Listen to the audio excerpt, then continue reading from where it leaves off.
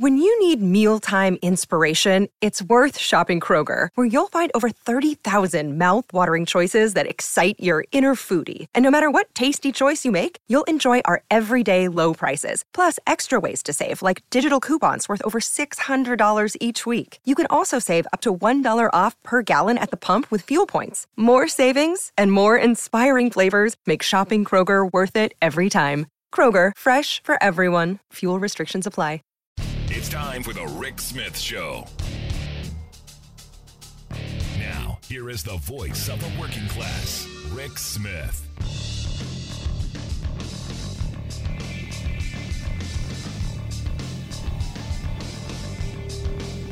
And welcome, brothers, sisters, working class heroes. This is the Rick Smith Show. Thanks so much for being here today on the big program. Lots to get to, lots to talk about. Well, the 1-year anniversary of the disaster in East Palestine, Ohio. And look, over a year, this is one of these things where you go, we knew how this was going to play out. Because every disaster kind of aligns in the same way. Lots of attention, lots of, oh my gosh, we got to do something.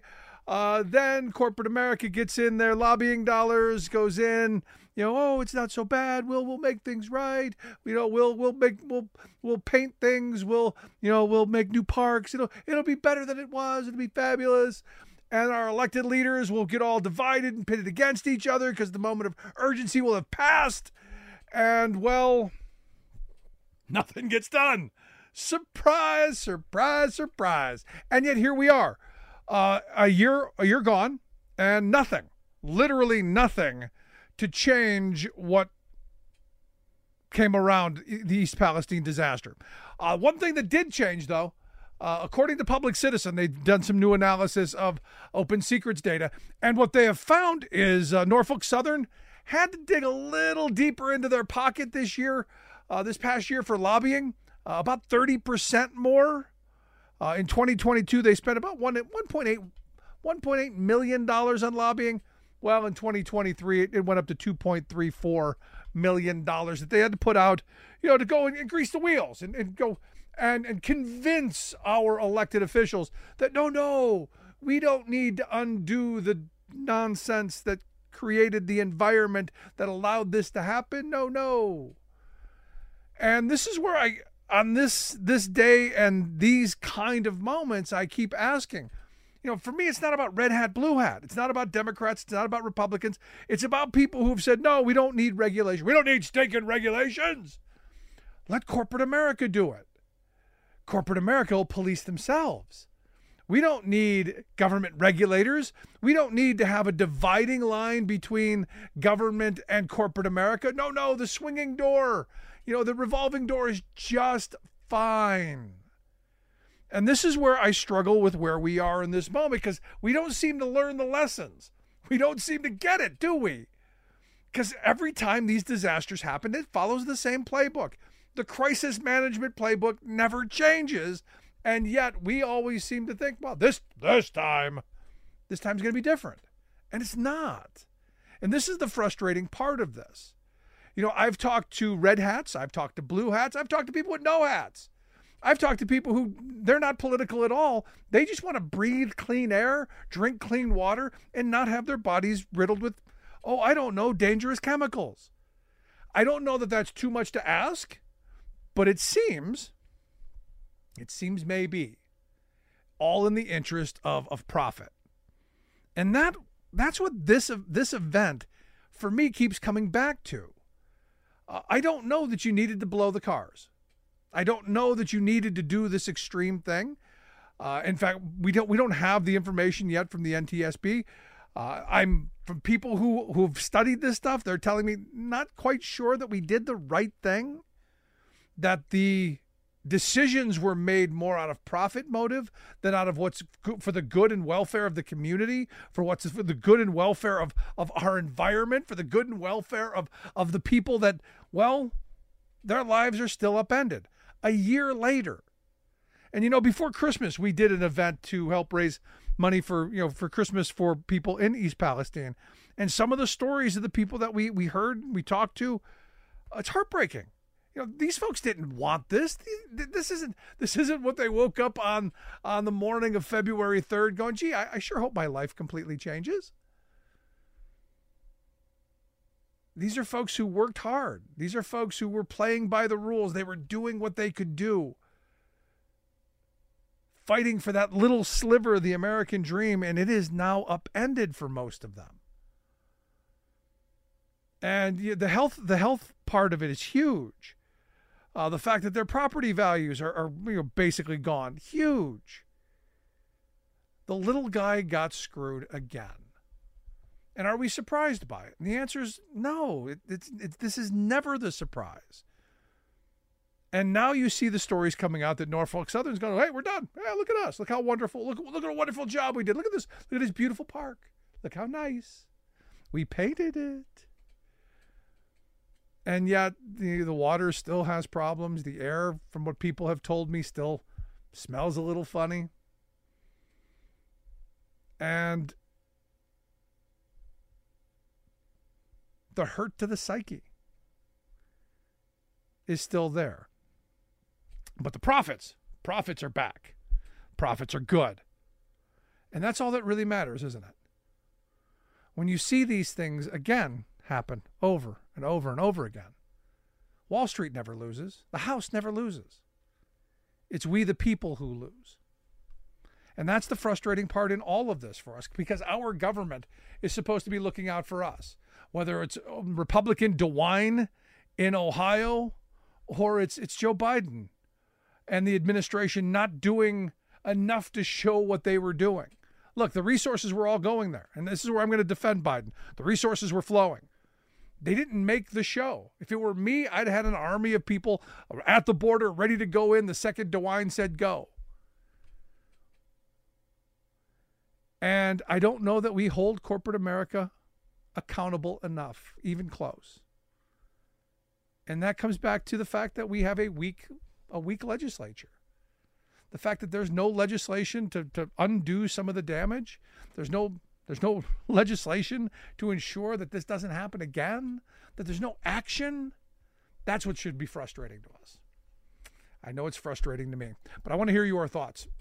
Email me, rick@thericksmithshow.com. I got a lot to get to on this. Quick break. Right back.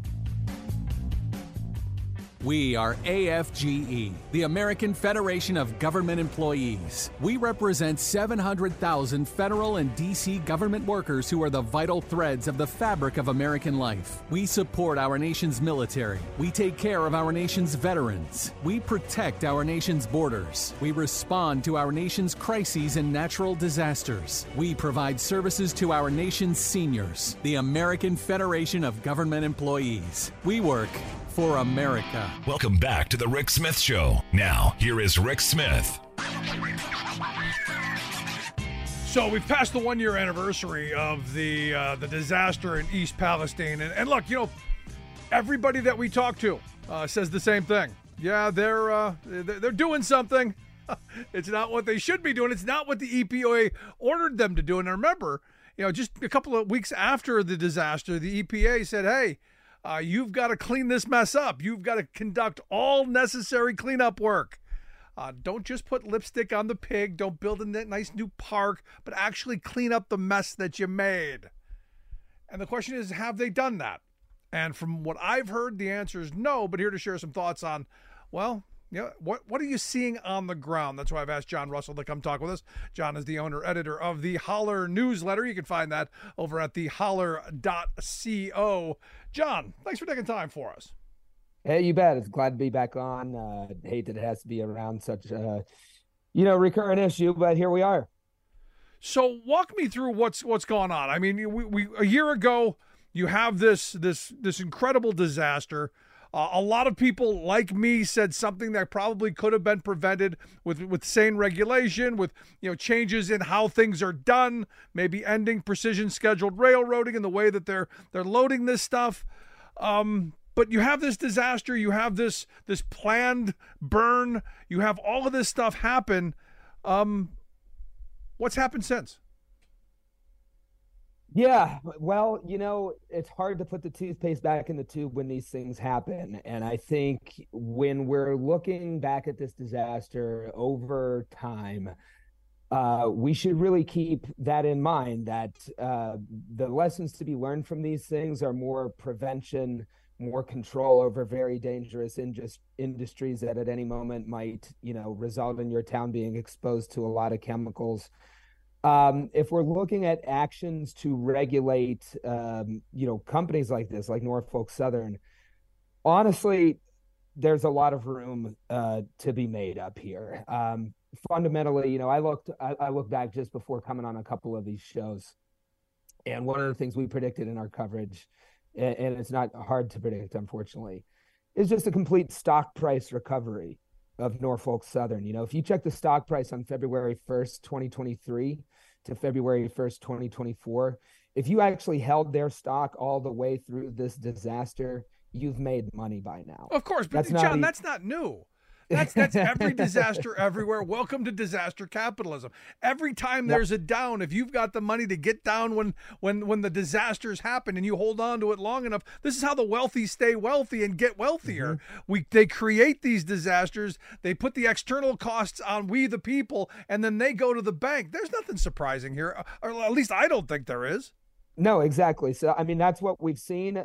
We've seen one of the biggest recent stock price increases in Norfolk Southern came from an activist investor who wanted to remove Alan Shaw, not because he perpetrated a massive chemical exposure to the people of East Palestine, but because of the profit metrics of the company. That in their world, it would have been better if they spent less money cleaning up this stuff. So, the toothpaste comes out of the tube. We should really look to regulation for all of this. But what we're seeing is a complete recovery from Norfolk Southern, chalking this up to the cost of doing business. All of the things that we've seen in previous disasters are basically happening here. And I think a good metric is just go down to a creek bank in East Palestine. If you can kick a hunk of mud off of there and it produces a chemical bloom in the water, are you going to trust it? Because you can still do that to this very day. We need to see, the federal disaster declaration be taken seriously. This was sent, recommended by the governor, hasn't been signed yet. And, also too, you mentioned precision scheduled railroading at the top of this show. At the end of the day, the operating model of these companies hasn't been significantly threatened even by a disaster as large as East Palestine. We have not seen a major regulatory move that reduces the power of the rail industry to regulate itself. We haven't seen any, major brakes be put on to their operating ratios or things like precision scheduled railroading. And until we really see that, until we see a challenge to the power of these, huge companies, I think it's a fair concern to be expecting, who knows what kind of disaster. I mean, those are the underlying issues, and we haven't seen enough action on them. Yeah, and look, I had someone ask me, "Well, who's to blame for this? Is this Joe Biden's fault? Is this the Republicans' fault?" I said, "Well, look, it's not red hat, blue hat in my view. It's green. This is about money. It's always about money. It's always about corporate America getting what they want." And I look at the latest analysis from the folks over at Public Citizen who've come out and said, look, last year, Norfolk Southern spent 30% more on lobbying than they did the year before because they're trying to kill this Railway Safety Act that Sherrod Brown's got and J.D. Vance are pushing. Because, hey, look, there might be a little regulation. It might be a little inconvenient, might ding the bottom line a little bit. But maybe we don't have people getting sick and rashes and the cancers that are probably coming and all of the horrible externalities that we the people end up getting saddled with. Yeah, that's for sure. And we're seeing all of that is great evidence for just the inertia of this system that we're kind of caught in. Everybody, you can pick an industry. It doesn't have to be a rail disaster. It could be, banking, healthcare, whatever it is, prescription drugs. There's just, the huge companies that run these markets, they go unchallenged. It's like a snowball rolling downhill and only getting bigger. You expose a town massively to chemicals and your stock price is great a year later. You spend a 30% more on lobbying and you kill the bill that might touch all the things that fed into why this disaster happened. Where it becomes real clear a year out from a disaster like this, just the staying power of the largest companies that control, railroads in this railroads in this example, but really everything else about our lives. This is a little lens that we can look through into just how much corporate power is out there. No, it's something we talk about quite often, John. I mean, the reality is corporate consolidation has affected all of our lives, especially after the pandemic. The fact that the greedflation that we've suffered under, has been at the will of corporate profits. But it's so much easier, though, John, to blame it's all Joe Biden's fault. And this is where I'm not getting in the middle of that. It's not all Biden's fault. This wasn't Biden's fault. But I wish they would have reacted a little differently. If it were me, I would have, even though the governor didn't want anyone there of Ohio, I would have still had an army of people waiting at the Ohio border to go in. I think it could have been handled differently, but I don't know that he gets the blame for this. I think the blame has to go back to Norfolk Southern. Blame goes to Norfolk Southern for sure. I mean, their train, their practices, their disaster. And it's easy to kind of look at whoever's in the office of president of the presidency and blame them. But I don't think that's a thing that's going to satisfy you over the long run. If you really want some action, we have to ask ourselves, how much power should all of these companies at the top of their industry really have? And in this case, if the workers who wanted to go on strike for rail safety standards before this disaster happened were listened to, then we might have been in a different environment where safety was taking higher priority over railroad company profits. So I think we all have to turn an eye to that. And, we talked a lot about the kind of larger picture view here, but one thing I do want to put on the 1 year look back here are things that we found out in the NTSB investigation haven't gotten enough coverage. If you remember back when this was happening, we were told that everybody remembers the mushroom cloud. We were told that these cars needed to be blown up because they were under imminent threat of spontaneous combustion, basically. Through the NTSB report, we learned that was nowhere near the case. The chemical company who owned the 5 vinyl chloride cars is on record saying that the conditions for rapid polymerization, basically these cars blowing themselves up, were never as big a concern as they were made out to be. We got a temperature and pressure chart I never thought would be public, and it measured the temperature and the pressure inside every one of these cars that was blown up. You'll remember the day of the explosion. In the morning, only a single car was a concern, right? Right. 5 cars were blown up. Well, we got the temperature chart that showed even the car that was a concern, by the time it was detonated, it was leveling off and cooling down.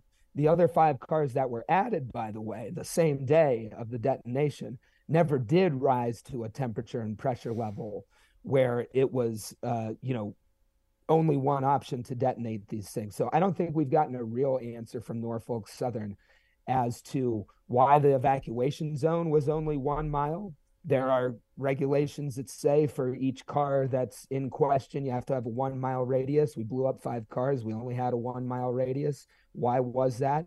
If the cars were leveling off and cooling down, why do we have to detonate them and have this massive chemical exposure with, all the concerns that come when vinyl chloride burns? These are still questions that have not been spoken to by the authorities on the scene that day. That I'm concerned aren't going to get media attention a year out. We're going to have a little media snapshot here, but are we going to get those answers? I think that's a good question, and I think we know the answer already without getting the answer, which is expedience. We need to get it. We need to get those tracks open, John. You need to get the trains rolling. Without the wheels moving, there's no money being made. And think about that. Think about that choice. Open these tracks to make a little more money. But the cost of that is burning off nearly 1 million pounds of vinyl chloride and exposing everybody there to it. I mean, it's just raw power, right? And the companies to this day, after a massive disaster, they still have too much, and they need to be reined in, of course. But isn't this the failure of our system as a whole, though? I mean, we see this stuff time and time again, and we seem completely incapable of acting in the aftermath of disaster. We seem to, I mean, I remember a time where we would come together and we would go through our representatives and something would happen. It seems like more and more we're just, well, there's a lot of slamming the fists on the table, a lot of wagging the fingers, but not much of getting much done. Well, I know I'm going to be preaching to the choir with this on this show, but organized money, capital, they have more than a couple of political parties. They have a base to be organized around: profit, money, stock returns, all that. I think when you get right down to it, if you're looking for a solution to counter the power of these companies, you have to have a base to be organized around. And to me, that's really the labor movement. We should have listened to rail workers the first time around. We should be organizing everywhere. We should constantly be replicating the union wins that we've seen after this disaster happened, not necessarily related, but the UAW wins, the Teamster wins, or people coming together and not just being satisfied with winning a new and better contract at the normal places, but taking that momentum and organizing, Southern auto plants and everything.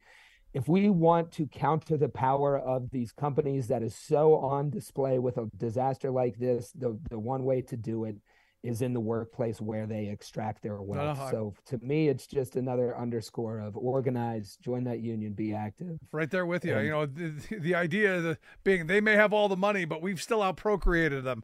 While we still have the ability to vote, we still have the ability to affect change, and we should be doing this. But what do you say to the person who goes, well, this is East Palestine. It's in the middle of nowhere, Ohio. Nobody really cares. It's flyover country. Nobody pays attention to this. These people are, well, they're disposable. What do you say to that argument that, that's the reason it's not getting the kind of attention that it should? I mean, anybody who thinks that, a short answer would be to pound sand, but a longer answer would be this could be your town. This could be anywhere in the country. It doesn't have to be a rail disaster. I mean, the same principles that led to this giant chemical exposure are the same ones why your wages are low, why your healthcare is the biggest private tax through your own premiums that you're paying for stuff that doesn't cover the things that you need, right? The same reason why East Palestine is suffering under all of this can be traced to, no matter where you are, things in your life that are made hard by these companies who have, rolled up all the ones under them, have consolidated, they, buy off Congress, and you just live under their thumb, right? So if you think East Palestine doesn't affect you, you are, it's the same thing, but just a different field, right? And at the end of the day, we all need to come together and challenge that. Could be any one of us at any time. You're right, John. Last question I've got for you, because I saw some some back and forth on social media that Norfolk Southern, I guess they think they're done. I mean, I kind of brushed their hands. Everything's cleaned up. There's a nice new park. They put some shiny paint on stuff. The lipstick's on the pig, or however you want to frame that. It's over. Is that the sense you're getting? I mean, Alan Shaw can send every person from East Palestine to college that he wants. He's not even doing that. He can come and open up a nice new shiny park. He can bring his press flacks in here and write stories that the local news, parrots. But is it fixed if you can kick a hunk of mud off a creek bank and the chemicals bloom in the water? I don't think so.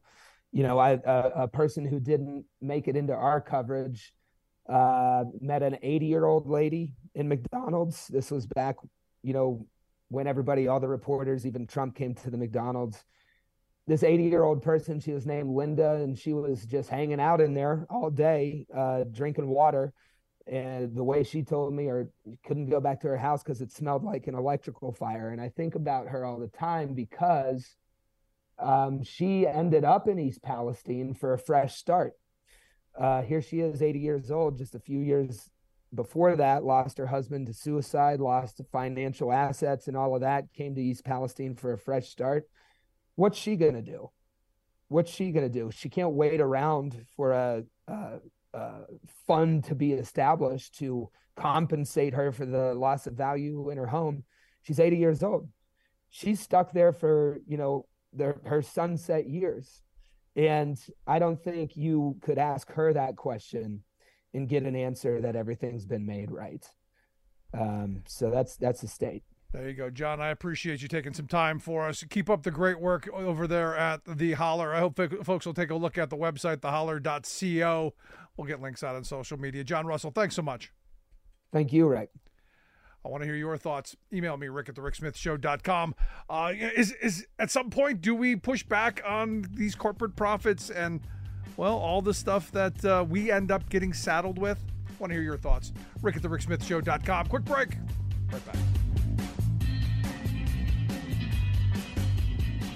We are AFGE, the American Federation of Government Employees. We represent 700,000 federal and D.C. government workers who are the vital threads of the fabric of American life. We support our nation's military. We take care of our nation's veterans. We protect our nation's borders. We respond to our nation's crises and natural disasters. We provide services to our nation's seniors. The American Federation of Government Employees. We work for America.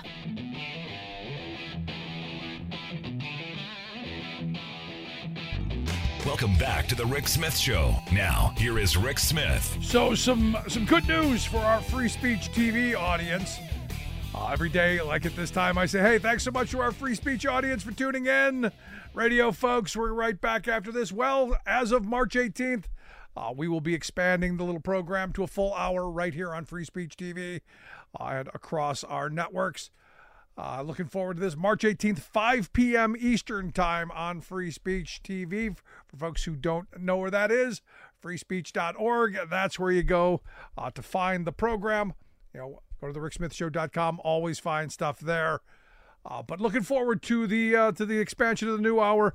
The whole program. This has been the year in the making. This is where we wanted to be in the new year, to have our TV and radio presence, and to reach as many people as we can with, well, a common sense working class message. And look, the response has been fantastic. Thank you for everyone who's reached out to us. For folks who've got something to say, something on your mind, some thoughts, questions, comments, you can email me, rick@thericksmithshow.com. I do answer all emails personally, and sometimes we use them here on the program to help enlighten, educate, inform, enrage. And, being angry in this moment, looking at what's happened in East Palestine over this last year, if there's something to be upset about, it's the fact that, again, corporate America keeps getting away with the kind of malfeasance, the kind of lack of oversight that, well, they're just going to police themselves. Hasn't happened, has it? We got a lot to do, folks. A lot to do. But for our Free Speech audience, hey, thanks so much for being here. We'll see you back here next time for our radio folks. We're going to take a quick break. Right back after this.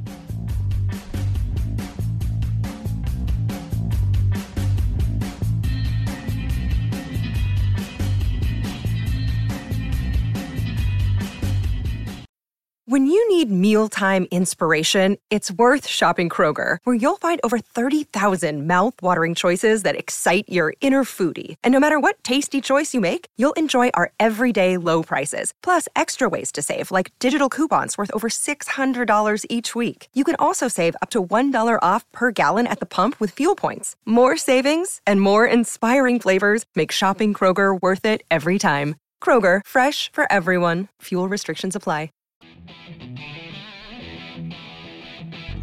Welcome back to the Rick Smith Show. Now, here is Rick Smith. So I'm looking at Public Citizen's latest analysis of some open secrets data.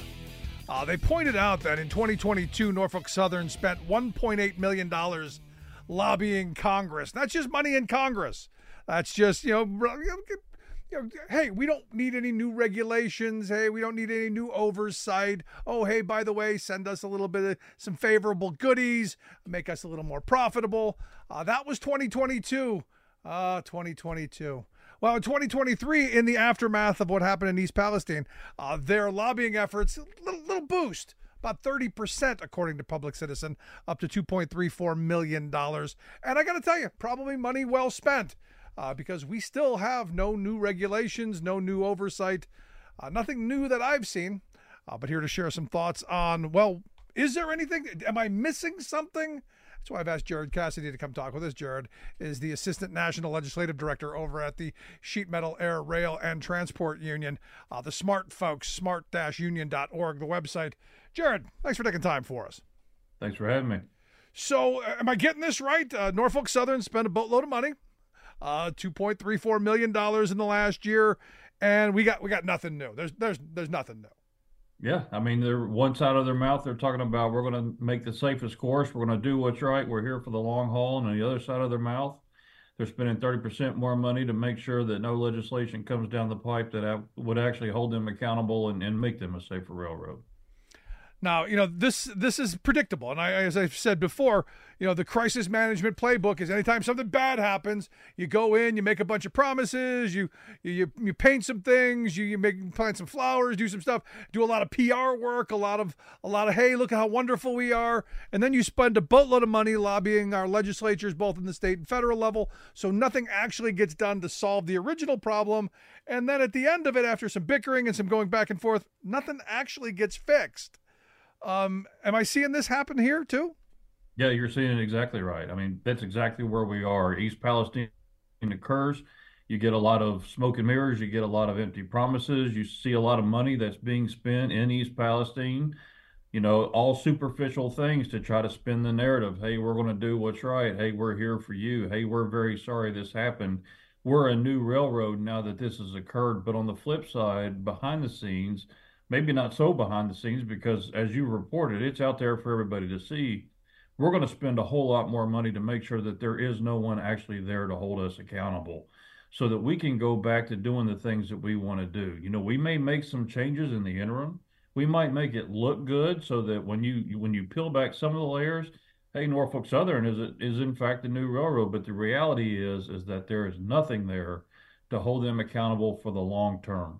Everything that they've done thus far can be changed right back with no repercussions whatsoever. And that's the reality of what's happening here. It's all superficial.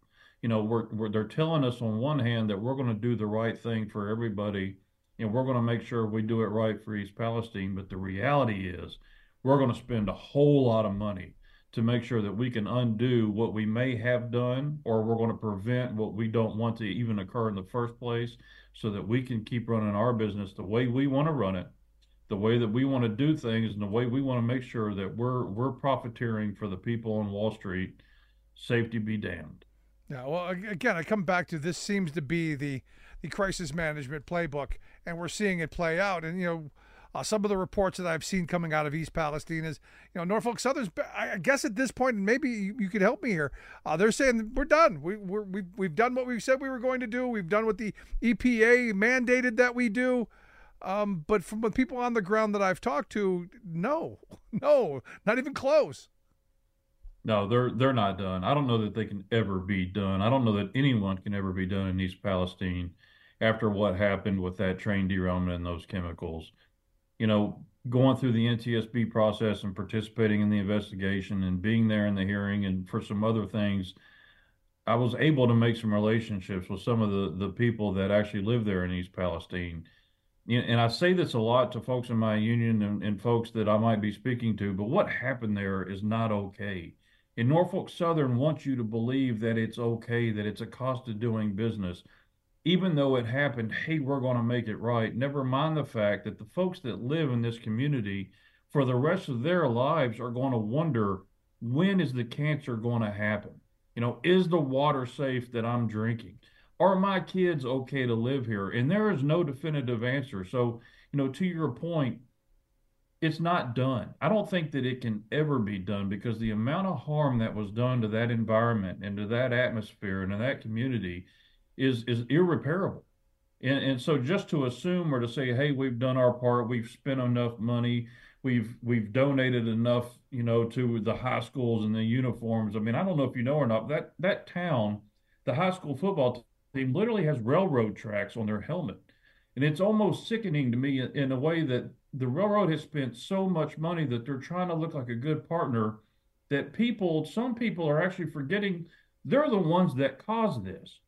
And they're not doing the changes they need to make sure it doesn't happen again. Railroading is still railroading. Norfolk Southern is still pushing forward. The accountability is not there because they're blocking the legislation on the Hill.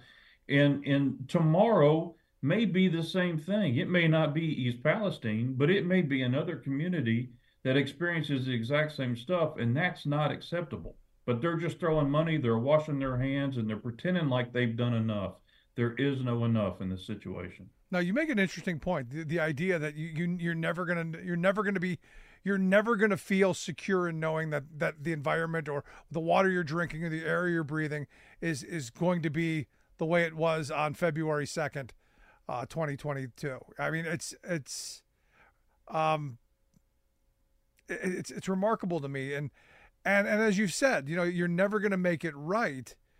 And my problem is, and this is where I come back to, some of my problems with our government regulators, and the revolving door between corporate America and the regulators that should be slammed at some point, very soon, in my view, is that I don't know which side some of these people can be on sometimes. Now I'm not saying in this particular case there's anything going on that's nefarious, but the past has shown me differently. The past has shown me other things that I'm worried about today.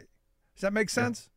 Oh, it absolutely does. The system is broken. The transportation regulatory system is broken. You don't have to just look at the railroads. You can look at Boeing for that matter.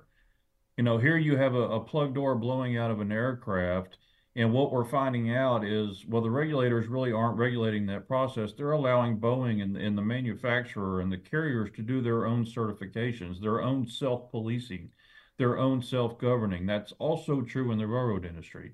The Federal Railroad Administration is not capable of actually policing the rail carrier. So what they do in turn is say, all right, Mr. Rail Carrier, we want you to handle your own inspection process. We want you to handle the certification of this. We want you to do all of these things. And oh, by the way, if you find something, we expect you to self-report and tell us about it. And therein lies the problem. It's true in Boeing and it's true in the railroad industry. The carriers hide this stuff. The government acts as though everything is okay and they expect you, well, they have to report. They don't have to report anything. And there's a lot of manipulation of that stuff going on. And the men and women that I represent, they see it every single day. The inspections, they're being told not to do inspections. They're being rushed through inspections. They're using less qualified people to do inspections. I put it on my own social media the other day. I think there's a new mantra in the railroad industry right now, and it's you can't find the defects that you don't look for, so don't look for them, and we'll say there are no defects. But there is equipment going out on the system that should not be rolling through the system. And that's exactly what happened in East Palestine, and the lesson has not been learned. And the government, unfortunately, is not equipped to fix it. They're so few and far between in numbers that they have to rely on the carriers to do the right thing. And the problem with that is that Wall Street puppeteer out there that's trying to control their purse strings, they're going to dance and perform for Wall Street every time. And that is a temptation, a distraction. That is something that has no place in this industry. And unfortunately, it is the boogeyman in the room that we cannot get rid of. Yeah, and again, for me, it comes back to the whole call for deregulation, from our political class. Oh no, we let corporate America, the police, as you've said, police themselves. They'll do what's right because of, and I haven't gotten the answer to, well, because of what? Because they're afraid they're going to be sued, because they're afraid that they're going to have to clean up a mess, because they're afraid that they're going to be held accountable. Well, none of that stuff's really true, because we're not seeing that here in this situation, and haven't seen it in many ones in the past. That's exactly right. The railroads are too big, they're too rich. To say they're going to do the safest thing because it makes business sense isn't true in the railroad industry. They can run the cheapest course and they can write off and pay for the things that occur and it not affect their bottom line. If you had held on to your stock on February the 2nd, 2022 through February 2nd, 2023, and then through today or yesterday, February 3rd, 2024, you would have made money owning Norfolk Southern stock, despite the fact that they almost blew up an entire town. And that whole system is not okay. And it's something that we cannot allow to continue, but we do. And everybody seems to think, well, they're going to do the right thing because it's the right thing. And that's not true. Corporate greed is a very real monster, and it has its grips on the railroad industry. Yeah, it's got its grips right around people's throats, Jared, and you know that as well as anyone does. It's really just quite remarkable, and I got to tell you, it's one of those things that, well, angering and frustrating and all of that. But Jared Cassidy, I appreciate you taking some time for us. Assistant National Legislative Director of SMART, the Sheet Metal Air, Rail, and Transport Union. You can check out their website, smartunionworks.com or smart-union.org. Going to take a quick break right back after this. Stick around. You're listening to The Rick Smith Show. We are AFGE, the American Federation of Government Employees. We represent 700,000 federal and D.C. government workers who are the vital threads of the fabric of American life. We support our nation's military. We take care of our nation's veterans. We protect our nation's borders. We respond to our nation's crises and natural disasters. We provide services to our nation's seniors. The American Federation of Government Employees. We work for America.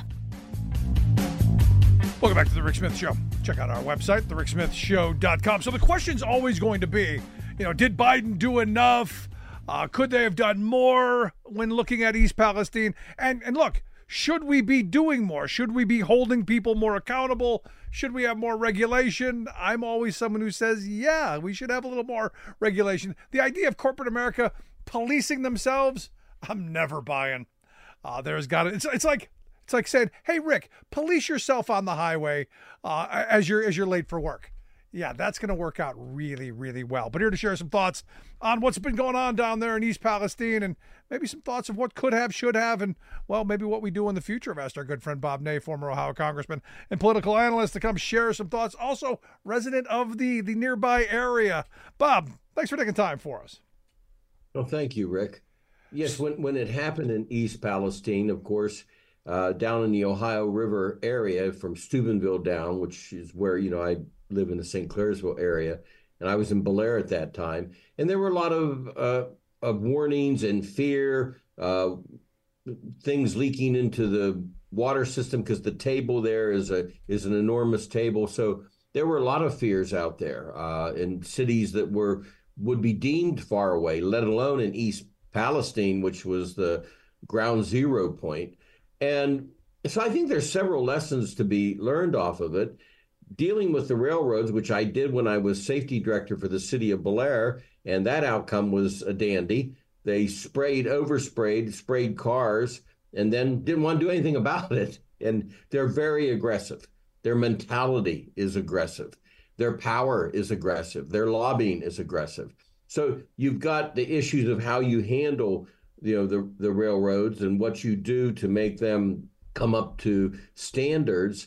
But then again, if the government's going to do the process it does, which on this case in particular, and it's an example for the rest of the country, there were rules. One rule was an internal rule during Obama's time, and then Trump came into office, and the rule continued between two presidents. And then there was a, quote, lightning, not lightning and strike, but lightning of the rule so that it had, I guess, what you'd call wiggle room. That's not the proper way to do safety. We have safety boards. There's scientists who can weigh in on this. You can't take the railroad's idea of what they want to do for safety. So I think lesson learned there is that do these rules the right way because they're going to reverberate around. This is not the only switching station or area that this happened to. Remember what? Two more happened. The political side to it, Buttigieg came a couple of days afterwards, and somebody picked on the shoes he was wearing,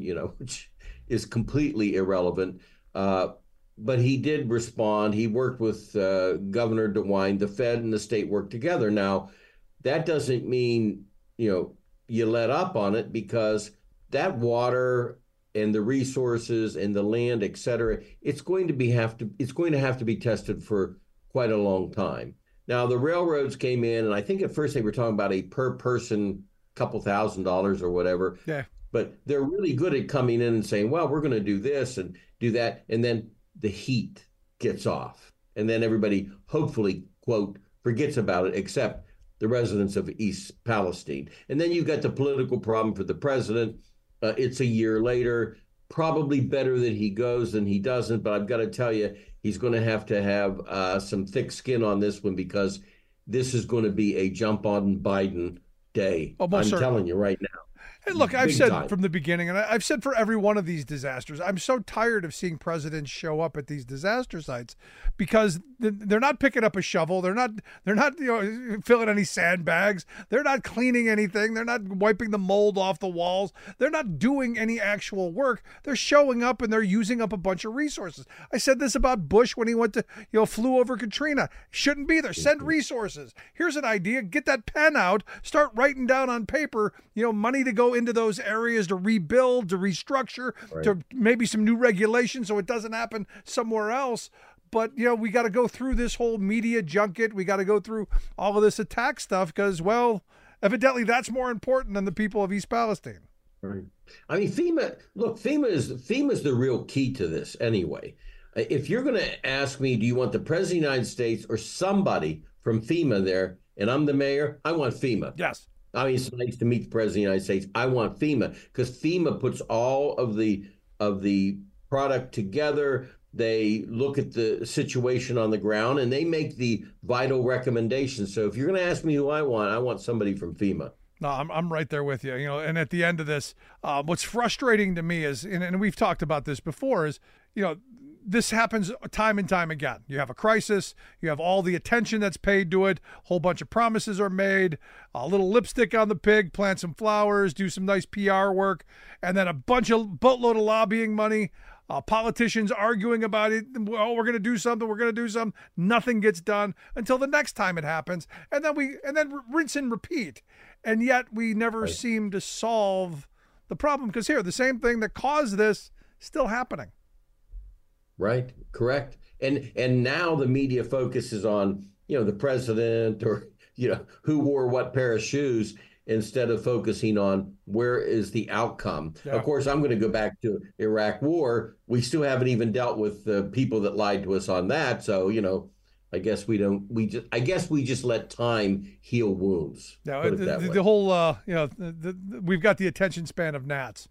And look, there's that moment where I am always hopeful, where you go, maybe this time's going to be different. Maybe this time we're going to look at those people in East Palestine and go, hey, that could have been us. Right. Exactly. Right.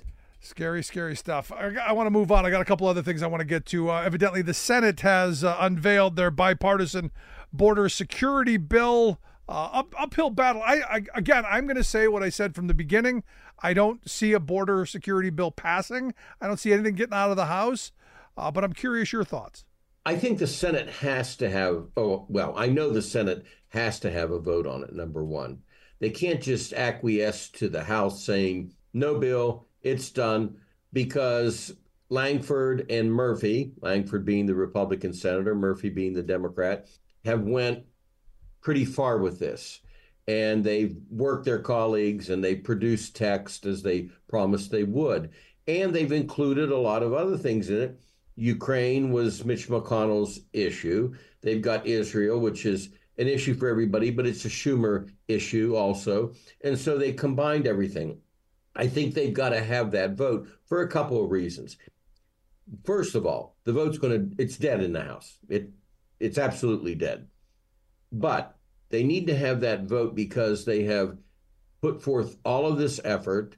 They are closer than we have been. Because I was there for 11 years. They're closer than we have been for 30 years to actually get something that could be the beginning. And here's the thing about the bill. Is the bill perfection? Of course not. Is it a good direction? Of course it is.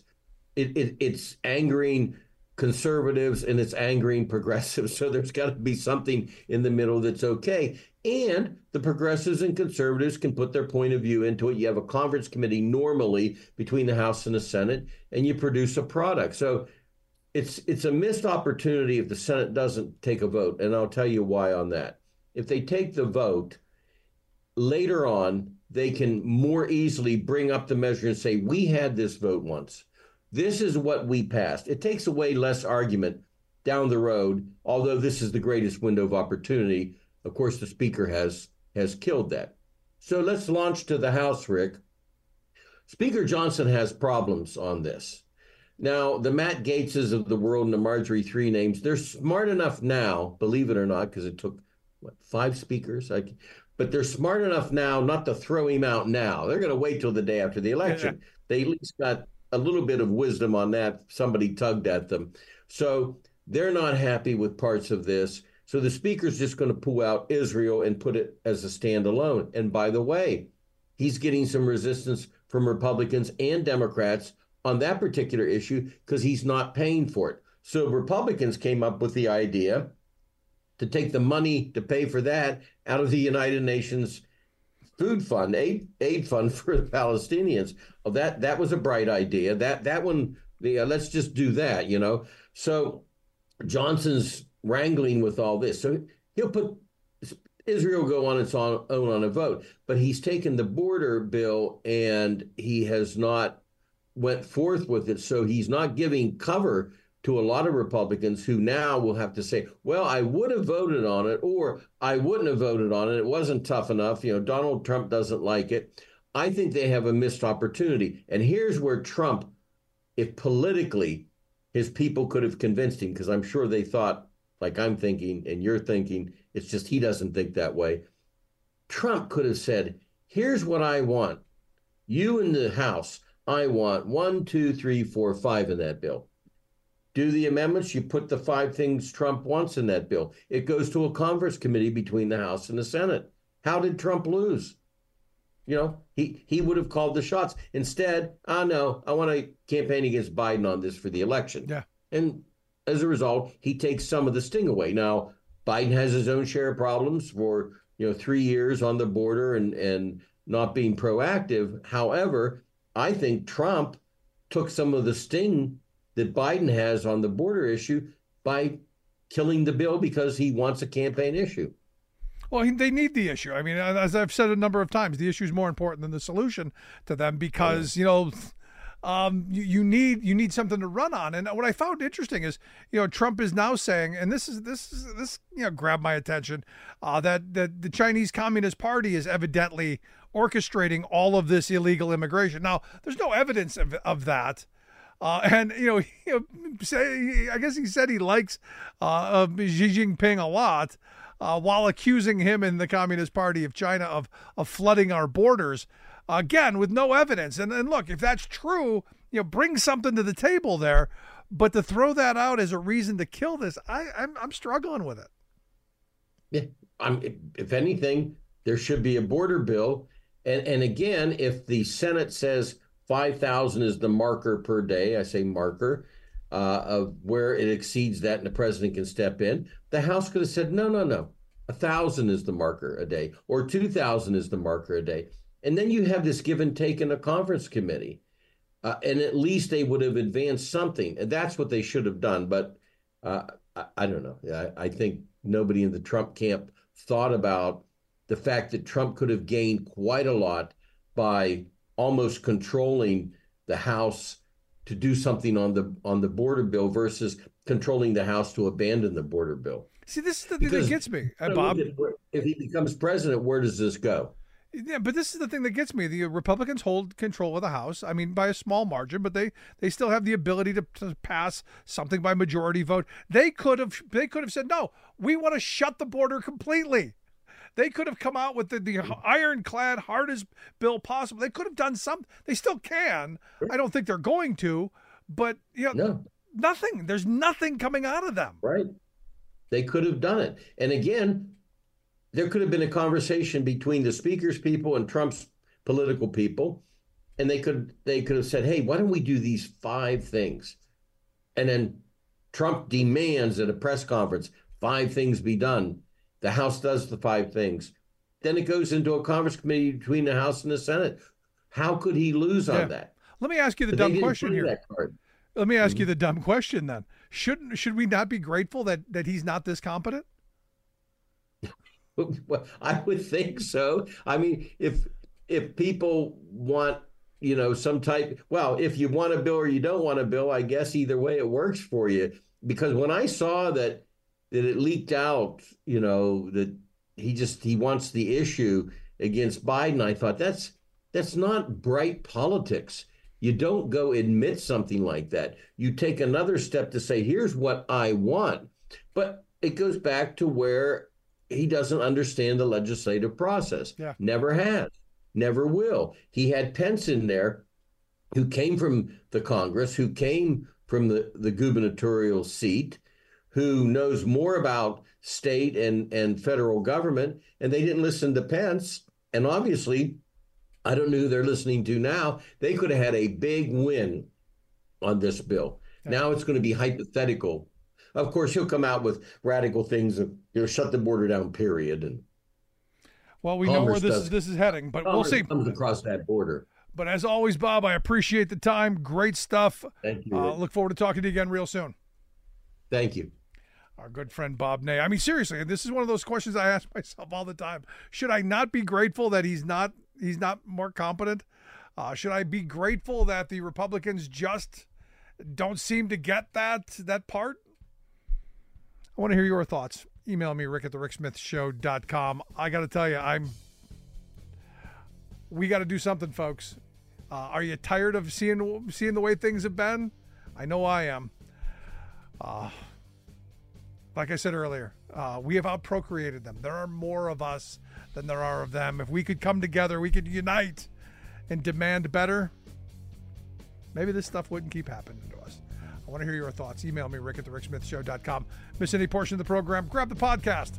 Thanks for being here. See you back here next time. You've been listening to The Rick Smith Show. Email Rick at rick@thericksmithshow.com. Until next time, this has been The Rick Smith Show, where working people come to talk. When you need mealtime inspiration, it's worth shopping Kroger, where you'll find over 30,000 mouth-watering choices that excite your inner foodie. And no matter what tasty choice you make, you'll enjoy our everyday low prices, plus extra ways to save, like digital coupons worth over $600 each week. You can also save up to $1 off per gallon at the pump with fuel points. More savings and more inspiring flavors make shopping Kroger worth it every time. Kroger, fresh for everyone. Fuel restrictions apply.